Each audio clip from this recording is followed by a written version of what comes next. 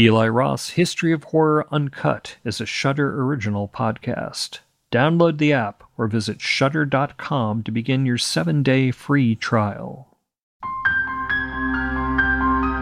I'm Shudder curator Sam Zimmerman. This is the History of Horror Uncut, an essential audio companion to Eli Roth's History of Horror. Eli Roth's History of Horror is a 7-episode docuseries threading the evolution and immortality of the genre and all its terrors within. These are the full, candid interviews, most of which can only be found and heard right here in this podcast. You'll hear how the genre shaped these filmmakers, authors, makeup maestros. You'll hear the personal, unbridled appreciation that only comes from those who know how special horror can be. Welcome to a more intimate history of horror. The History of Horror Uncut is built with the full, raw interviews conducted in production for Eli Roth's History of Horror. So in some cases, Eli leads the talk itself. In others, deeply knowledgeable producer Kurt Sayenga steps in. Today, Kurt's going to talk to something of an unexpected genre maven, Josh Hartnett. So the reason I say he's unexpected is because it's kind of deceptive just how much contribution Josh Hartnett has made to the genre. There's his memorable 90s turns in The Faculty and Halloween H2O. There's the brutal Alaskan vampire movie, 30 Days of Night. And then there's that recent absolutely stunning gothic horror series, Penny Dreadful. So Hartnett has now run the gamut from aliens, vampires, werewolves, to iconic slashers, and so much more. So here he's going to get into his genre favorites. He's more of a fan than he even thinks he is. His career, the freedom of performing within the genre, and learning how to perform within it from greats like Jamie Lee Curtis and Danny Huston. And of course, he's going to talk stepping into the archetype of an iconic creature on Penny Dreadful. Here now is Josh Hartnett. Listen up, ghouls. So, tell me who you are. My name is Josh Hartnett. I'm an actor. I've been in a few horror films. The first film that I was hired for, actually, was a film called The Faculty. Robert Rodriguez directed it. A lot of young actors at the time were in it. It was an ensemble piece, and that is more of a sci-fi film. It was Miramax before it was the Weinstein Company. They had me in a deal in which I would also shoot Halloween H2O at the same time. You know, that was the first film that I had that came out and the general public saw. But I was shooting them both simultaneously, parts of them. It was a pretty full-on introduction to creepy things. And Halloween H2O, tell me about your part in that. Well, I played Jamie Lee Curtis's son, John. I was 19 years old, and I did a reading with Jamie Lee, and she decided I was, right for the role, and I had no idea what I was doing. Asked her a few questions about what it was like to be on set, what she expected of me, and that sort of thing, and then just winged it throughout the entire production. I had no idea what I was getting into. Turns out the people really liked the film, and it sort of launched my career, and I'm very thankful for that. All I knew was that when Michael Myers showed up, you were supposed to be about as terrified as you could possibly imagine. Michelle Williams was in the film as well, and the two of us were both sort of swapping stories about what scared us most, and like how we would kind of get into the scenes was to sort of discuss those things. We were also shooting in a place in Silver Lake here in Los Angeles, up on an old convent up on a hill, and it had been abandoned for some time, so it was a pretty creepy setting in the middle of the night, shooting long hours through the night. The director, Steve Miner, sort of made sure that we felt the atmosphere that was going to be appropriate for the piece. And what sort of stories did scare you? Well, I'm difficult because I'm not afraid of much except probably sharks and needles. I don't have a first moment in watching horror film that really terrified me, aside from seeing Jaws when I was a little kid, and I think that's destroyed my concept of sharks, as I think it did for an entire generation. Hence, we're just overfishing them. Okay, back to topic. A movie that scared me the most when I was young was Poltergeist. That was a film that I saw way too early in my life. I shouldn't have seen it. A friend of mine's mother let him rent the film, and we watched it, some Friday night, and I had to walk home 3 houses, and I just sprinted, because it was just, I didn't sleep for about a week. And then Jaws, obviously the fear of sharks came from that. When you're on set, being able to see behind the curtain, it's very, Wizard of Oz, and you don't fear Oz after that. And being able to sit down and talk with the guy who played Michael Myers, the stunt guy who was playing Michael Myers, in between takes, they, took the mystery out of it, took the fear out of it for me. So you're in this film, and at this point, Jamie Lee Curtis is your mother, so she's, she starred in, Psycho is arguably ground zero for the modern, kind of slasher film, but Halloween is really the thing that kicked everything off. Yeah. So what was that like? Did she bring any particular wisdom to bear on how to behave in a film like that?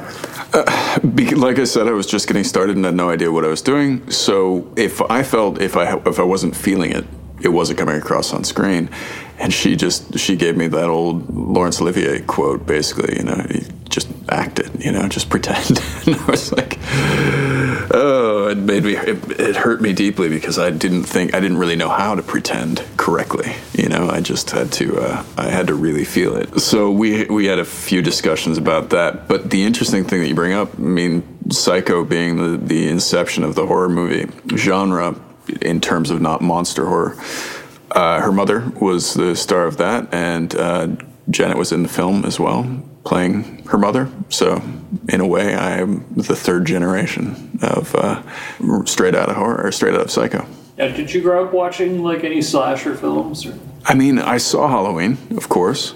I saw Friday the 13th, Nightmare on Elm Street, and the things that scared me most were the psychological aspects of those films. It wasn't the sort of jump cuts and the scary music and suddenly he's there. It was the weird, being able to go to sleep and not knowing if you're asleep or not in Nightmare on Elm Street. Not being able to wake up out of a dream. That sort of a thing started to really play on me in my own life. Poltergeist got to me because it was that concept of a dimension that's just beyond reach. And if you kick up the wrong dust on this planet, you're going to have all these spirits come up and they're going to animate objects that, you thought were normal objects. It's such a brilliant concept because suddenly then you're afraid of literally everything in your house. Anything could be, a danger. As far as slasher goes, those are the ones that I saw when I was a kid, the typical ones from the 80s. Since you're in Penny Dreadful obviously dealt with a lot of famous Gothic archetypes. Yeah. And so, were those? Did you like for instance, the Universal monster versions of those? I did. There's a campy aspect to those films that I found fun. And I think they were able to make fun of themselves at the time. Didn't Abbott and Costello do a few versions with The Mummy and with Frankenstein? And eventually, yeah. Yeah, it moves on to that. But at the beginning, even at the beginning, there was something surreal, something sort of over-dramatized about it. So I'm thinking specifically about Frankenstein as opposed to Mary Shelley's. The original was more like, I guess, what we tried to pull out in Penny Dreadful. The creature was a bit different than he is in our universal lore. And I think what we tried to do with Penny Dreadful was go back to the original books, the original texts, and make things as close to that as possible, while still having a little bit of fun. All of those old archetypes are fun to play with and turn on their head, if possible, in a new way, because they've been seen so many times. But as far as the original, I really liked the original Universal ones. I was into The Wolfman, I was into The Mummy, and Frankenstein. I think those were the ones. I didn't really get into the Bela Lugosi flicks. I don't know why, until I saw Ed Wood. And then I wanted to go back and watch them, and then I did, but that was, late 90s. Made those characters, the Universal characters that you liked, compelling, do you think? That made them iconic? Well, partially the performances, but as far as Frankenstein goes, it was, that first film is so beautifully rendered. I couldn't say why it struck a nerve with people when they were, from my experience was that ultimately everyone feels like an outsider internally. Ultimately everyone feels like they're somehow apart from society when they're a child, because they're just getting their legs and learning what it's like to socialize. And we see lots of other people who seem to be born to it, but I think nobody really feels born to it. And so when a film like that is about someone who is entirely on the outside because he has been remade, your heart goes out to him, especially the way that they portrayed him in that first film. That combined with the hubris of a scientist taking his own ambition too far is something else that I think an adult could relate to.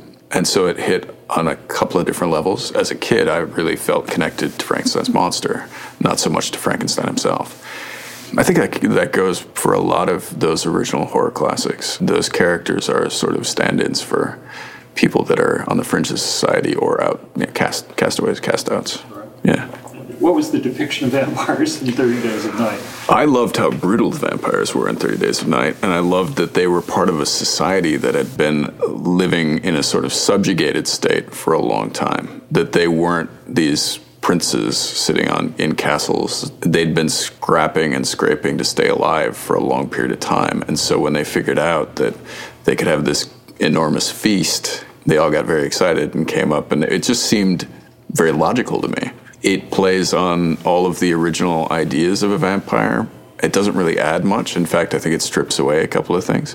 And I like that as well. It was sort of a pared down, pseudo-realistic, brutalist version of a vampire. I dug it. What's the plot of Halloween H2O, for instance? The plot of H2O. I can tell you what my character was up to. Okay. Well, okay. Tell me what your character is. John is at this school. It's a sort of academy of sorts. His mother is there as a teacher. Her mother has a boyfriend who is also a teacher, and there's a lot of tension between mom and son. Just he's naturally growing up. He meets a girl, he falls in love, and Michael Myers comes back. All the old mysteries come back, and we spend the majority of it running away from him. That's about it. That's the plot.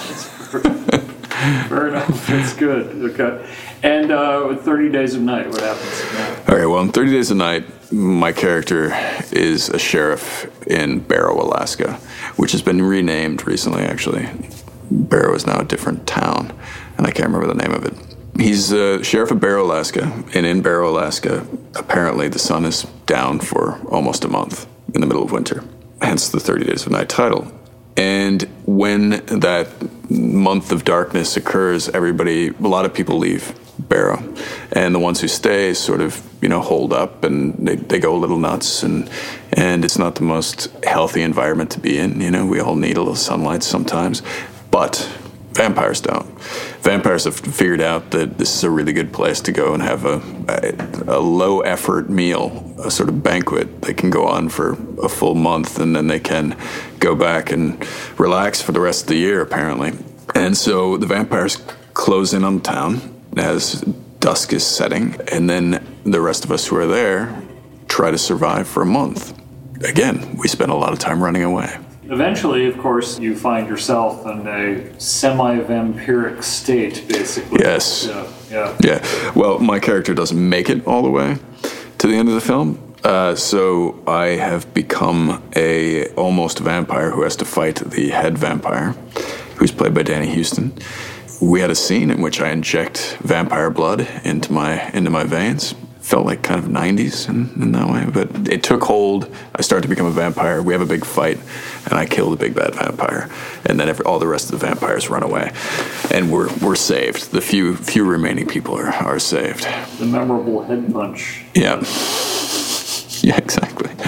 Yes, I saved the town by punching through a vampire's head with my fist. Now, your performance in that thing, it's very agonized, because you're the one who has to be agonized through that whole picture. Meanwhile, Danny Houston gets to, I presume, have a lot of fun. Yes. Yeah. Danny was in great spirits throughout the entire film process, and I was bearing the more heavy load. I was doing the heavy lifting. I found over the last few years I've been playing a lot of characters in agony, a lot of characters in internal tumult. It's uncomfortable, but sometimes it's compelling. So I think it's good for a character, especially in these sort of larger-than-life scenarios, to feel like he's dealing with real issues, because I think that brings people in and allows them to believe in the story a little bit, and then the scares are scarier. Now, in this case, is that something we can do in horror films? You can express certain kind of emotions that on a larger scale, perhaps, than you might if you're playing a little chamber piece? Yes, definitely. But that's the interesting thing about Penny Dreadful. It was both. It was both the upstairs, downstairs, English chamber piece, and it was, the larger-than-life Grand Guignol horror genre. What I appreciate the film, especially in the horror genre, it's when it has both. When you're allowed to kind of become very intimate with the characters, and then the larger-than-life sort of stuff rears up. And usually that stuff is a metaphor for something, basically. So Sure. often it's horror films. So even 30 Days of Night. What do you think that film was about, other than being a kick-ass vampire movie?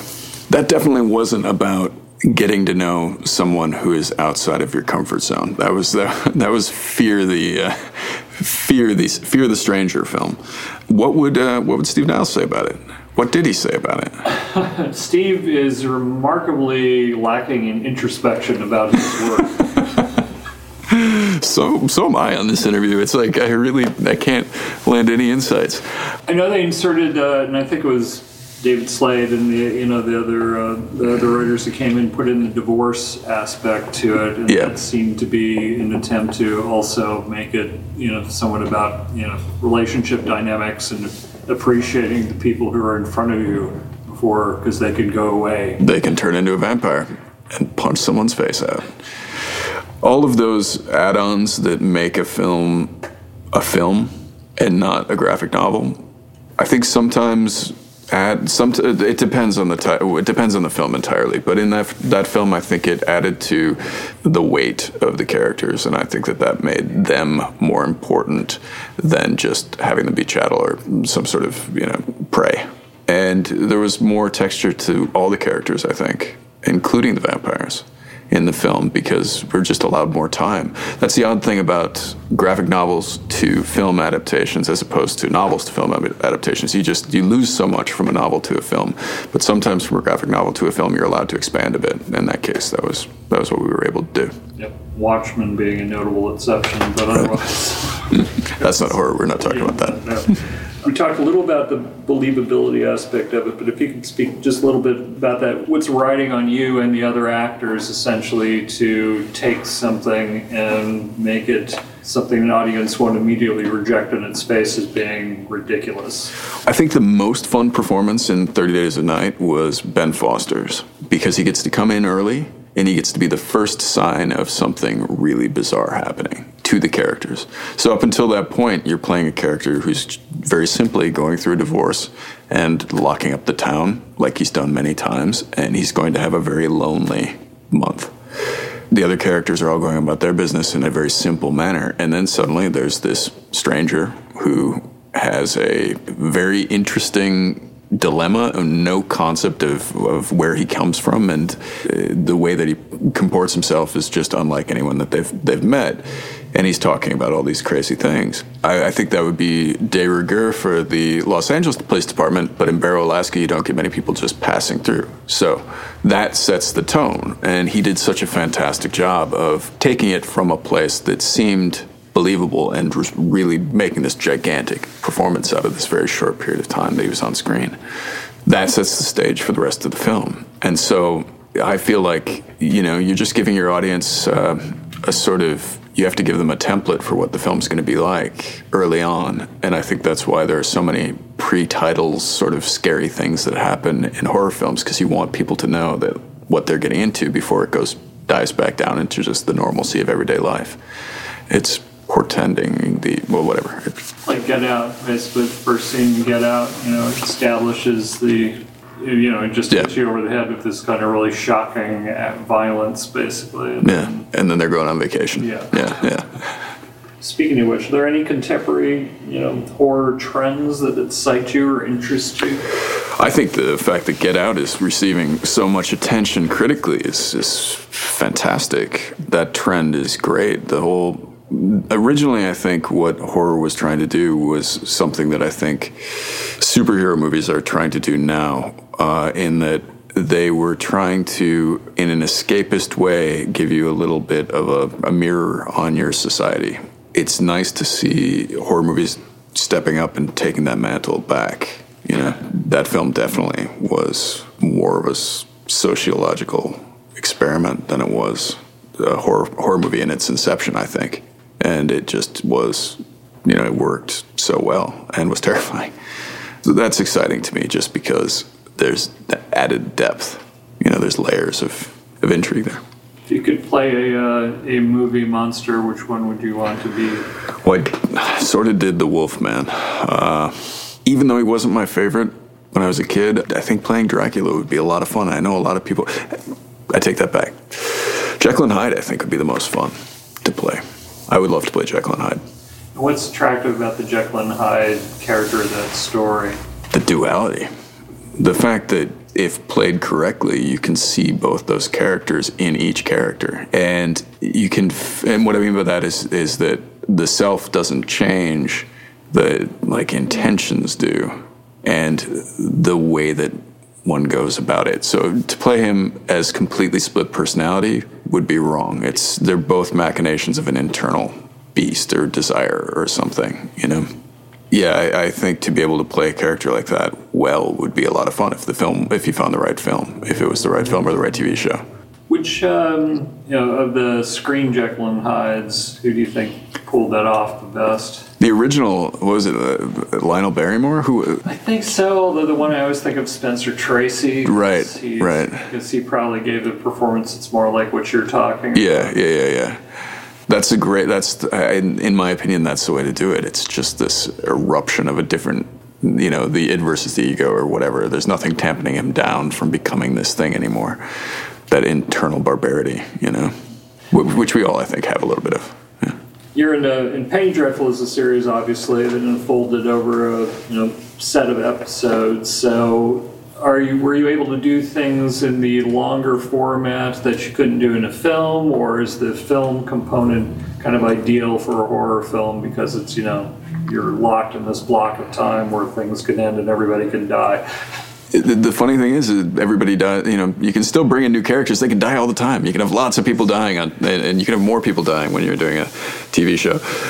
I really enjoyed, from an actor's perspective, being able to play that character very straight. To be able to try to understand what his dilemma is. The fact that he's sort of going through a similar experience, except he has amnesia about it, a sort of Jekyll and Hyde situation. John Logan, who created the show, and I had tons of discussions about what Ethan actually knows about his werewolf counterpart, what he remembers from these experiences. And what we came to was, at the beginning, he knows that something's happening, but he's not sure what. He thinks he could be just a murderer. And then by the end of the show, he's very aware of what he is, and he uses it to kind of foster that journey and make it full and realistic. It was nice to have a lot of hours to do that because it's a big shift in a person's psyche, and for him to become as brutal as he became at times, to start him at a place that he's almost passive and bring him to that place where he's trying to actively save people by becoming this monster is something that took time. Yeah, I really welcomed the experience of working on that because it was the first time I've ever dove into a character for that length of time. And werewolves aren't used as much as they perhaps could be in popular culture. Yeah. Well, I think that the werewolf is more other than it's a little bit unrelatable. Once you have the werewolf, it's more wolf than man in a way. We tried to stay away from that, especially with the prosthetics. It's almost entirely my face. It's just a little piece up here and then hair. Just to allow the humanity to still be there for the audience. So I think in popular culture, I think that's the problem. That's where people are sort of separating themselves from the characters. We all want to relate to the characters that we watch on screen, and that one is less relatable. Now you're kind of more of a Lon Chaney kind of werewolf, right? So yeah, because you could still see there's a guy there. Yeah, I did a lot of jumping around like that. It's not like the American Werewolf of London, where it's a full-on werewolf. Yeah, So would have saved me a lot of shooting days if they would have just gone CGI. Excellent.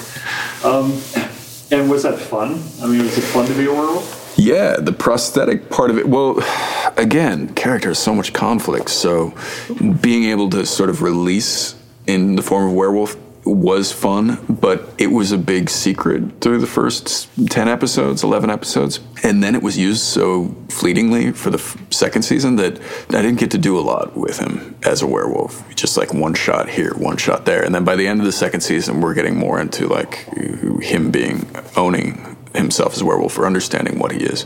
And then there were more scenes with him as a werewolf, and then did get to let go in that way. It's a nice release from like the tension of the character a werewolf is pretty single-minded, and that's easier to play. are certain kinds of horror, certain kinds of characters better suited for different time periods? You know, it's like, what would those characters work today in a modern day setting? I think so. Yeah. I think they definitely would. It'd be an interesting thing to see. And some of them, you know, have been updated. It just depends. You have to be clever about the way you update it. If you're going to update Frankenstein or Dracula, you can't set it in Transylvania or, you know, on some remote mountain somewhere, because it loses its immediacy. It loses it. If you updated it correctly, yeah, of course, those archetypes would still be a lot of fun to see them interact with our current environment. But I don't think that people do updates all that well sometimes. There's a lot of horror films that just don't work in the updated fashion. And vampires have definitely made their way into more modern films in different guises, but even the kind of typical Dracula has made its way into modern films. Dracula style vampire. I'm thinking of Interview with the Vampire. That spans time, but it ends up in modern era. But yeah, yeah, of course, I think they could all be updated if done well. Speaking of vampire films, let me ask you about first Interview with the Vampire. What did you think of that film? At the time, I really liked it. I think it came out and I was still in high school. It must have been like 94, 95. I didn't really know Anne Rice's books, and so I was kind of blown away by the world of the story. And it's very romantic, you know, it's a very romantic film. And I was a young kid who was into art and theater, and, you know, was a very romantic kid, so I thought it was kind of a great interpretation. I haven't seen it in a long time though. I don't know if it stands up. Have you seen it recently? Nope. No. Okay. To do that, yeah. Yep. What I did see recently also is Coppola's, you know, version of Dracula. I loved Coppola's Dracula. Coppola's Dracula must have come out a couple years before that, like 92 or something like that. I saw that, and what I appreciated about that was just the level of art direction, just how creative that was as a film, and what a mood it set, and how great Gary Oldman's performance was. All of those things elevated that story to a level that it was. I mean, it's a work of art. Like, there are so many things in that film that you see now in films, and they're still a little bit exciting to watch. When he was doing Dracula as a beast sort of point of view stuff, the way that he shot that was so exhilarating and terrifying, and we hadn't seen that before. And some of the prosthetics were just so scary. Like, I still have them seared into my mind, like Dracula when he's not quite fully out of his pupation, or, you know, that mode, and he's in the crate. It's just, oh God, yeah, it's terrifying. Gary Oldman just licking the razor, and you know, that hair. Do you ever see? This is something that I've talked a lot about, and I feel bad for saying this actually. But have you ever seen The Great British Bake Off? Do you know what that is? Mary Berry and Gary Oldman as Dracula look a lot alike. Go back and check it out. I love that show, and I love Mary Berry, but like, there's a similarity there. Yeah, I see it now. And that film also, of anything, is about the most perfect realization of the Gothic sensibility, I think. So. Yeah, but it took what we understood as Gothic, and it added a layer of...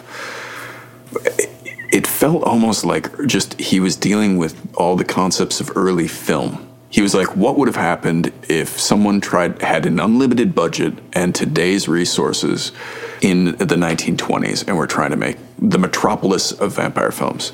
It said so much about film and about that time period in Dracula. And exactly. Yeah, it was really... In this part where he's on the street and they film it through what looks like to be an old camera. Right? Yeah. So. Yeah, that and the like eye in the sky thing, and like there's so many tricks that felt very old but were updated in such a beautiful way. It's just really special film, full of great performances. Anthony Hopkins' performance of that is fantastic as well. That's one of my favorite Coppola films. There are others, but it is one of my favorites for sure. Does any one of those subgenre interest you more than another, or is there something you'd like to work in, like do a ghost story or something? I'd like to do a real ghost story. What I'm more interested in, and what I think Get Out pulls off very well, is that it exists in our world without any sort of... it's just pushing the bounds of what people might be capable of, but it's not it doesn't involve magic. There's an element of sort of pseudo magic with the tea and stuff like that, but I would love to do an actual ghost story. That would be really interesting. Or if I'm also very interested in like sci-fi that's brutally realistic, that exists like with the things that are here now. And like Black Mirror kind of. Black Mirror is amazing, and I find that to be one of the most horrific things. It's terrifying to watch, and it's also so much fun. So those sort of that sort of stuff really interests me. This last question, one of the last questions: fast zombies or slow zombies? Fast zombies. I like fast zombies. I understand what the point was for having slow zombies, not just logistically, but as a stylistic choice and as a... I get it, but I like the sort of 28 Days Later zombie version that they're going to get you, you know? And you better run fast. You're not going to be tripping over any lamp cords and, you know, getting up and running away again. Yeah, the slow zombie threat seems like still a manageable threat, perhaps. So, as an actor, as a person trying to play the person who's being chased, it's much easier when you run away from a fast zombie. Let's put it that way, because I'm guessing the whole slow zombie thing, because the sense of dread, that whole like impending doom sensibility that they try to create with the slow zombie is great to watch. But I mean, as an actor, I think it'd be really difficult to be, you know, constantly running and tripping and be like, oh no, and they're a foot closer, and then run again, and somehow they're still there. But the thing is, eventually they overwhelm you, is the thing. Like, eventually they're not stopping to eat. They're not stopping to, well, I mean, unless they're stopping to eat one of you. It's an unstoppable force. That's the thing that's terrifying. But it's not, like, immediately scary. That's the thing that I don't get. And do you have any favorite demonic possession films? Everyone says The Exorcist. Yeah, I like The Exorcist a lot. With demonic possession, in our case, we also include things like The Brood, you know, some of the Cronenberg stuff. Oh, yeah, you know, yeah. And Rosemary's Baby, right. You know? Yeah. The Omen. Yeah, all of those things are fantastic. I mean, even The Fly is a version of demonic possession, which is an incredible film. Cronenberg did so many good ones. John Carpenter did The Thing. The Thing was great, too. And that was, we had a sort of, Third Days of Night has a lot of The Thing in it. Ultimately, yeah, do you think the road has been paved with the success of maybe It and Get Out for things, you know, horror films that are actually somewhat better financed and more serious of intent? I think there's going to be a few that involve top-notch people and producers, directors, and the teams will be fantastic. Will that change the way that the films turn out? I don't know. I mean, I think what's been nice about the horror genre over the years is that it took a lot of ingenuity to make a good film, and it helps to push the process of filmmaking forward just a little bit. When someone will make a small budget film that really scares the pants off of you, and it gets a lot of people into the seats, and it does it by using some conventional concept in a new way or by changing the way they use film. Juan Bayona, who directed the first couple episodes of Penny Dreadful and is now doing the new Jurassic Park, which, by the way, that I think it's the first preview that was just released, is really kind of horror-y. It's great. He directed a film called The Orphanage that was very creepy, and it didn't use the sort of typical... I don't know. There weren't many jump cuts in it. There was none of the sort of typical stuff to scare you. It was just a really well-told story, and it was scary as hell. And that launched his career. You know, sometimes a big budget really helps, but sometimes a big budget makes things sort of flaccid. Hey, can't get enough of the conversation? Eli Roth's History of Horror is now streaming on Shudder, full and commercial-free. At Shudder, we're the best selection in streaming genre. It's handpicked and curated by experts, including me. We cover the amazing spectrum of horror thrillers and suspense, including breakout revenge essentials like Mandy and Revenge, all-time classic The Changeling, horror fantasy hit series A Discovery of Witches, and our new Shudder original documentary, Horror Noir, A History of Black Horror. Start your free 2-week trial with promo code SHUDDERPOD. That's promo code SHUDDERPOD. History of Horror Uncut is a Shudder original podcast. Hosted by Sam Zimmerman, produced by Liam Finn, sound designed by Jeremy Lee, music composed by Michael Tioli. Special thanks to executive producers Eli Roth, Kurt Sayenga, Jonathan Koch, Stephen Michaels, James McNabb, Allison Berkeley, and Joseph Freed, as well as the AMC Networks and AMC Studio Development and Production teams who allowed us at Shudder to make this. For Shudder, Owen Shiflett, Nicholas Lazo, and Robin Jones. This podcast is protected under the laws of the United States and other countries, and its unauthorized duplication, distribution, or exhibition may result in civil liability and criminal prosecution. Country of first publication, United States of America. History of Horror, Uncut.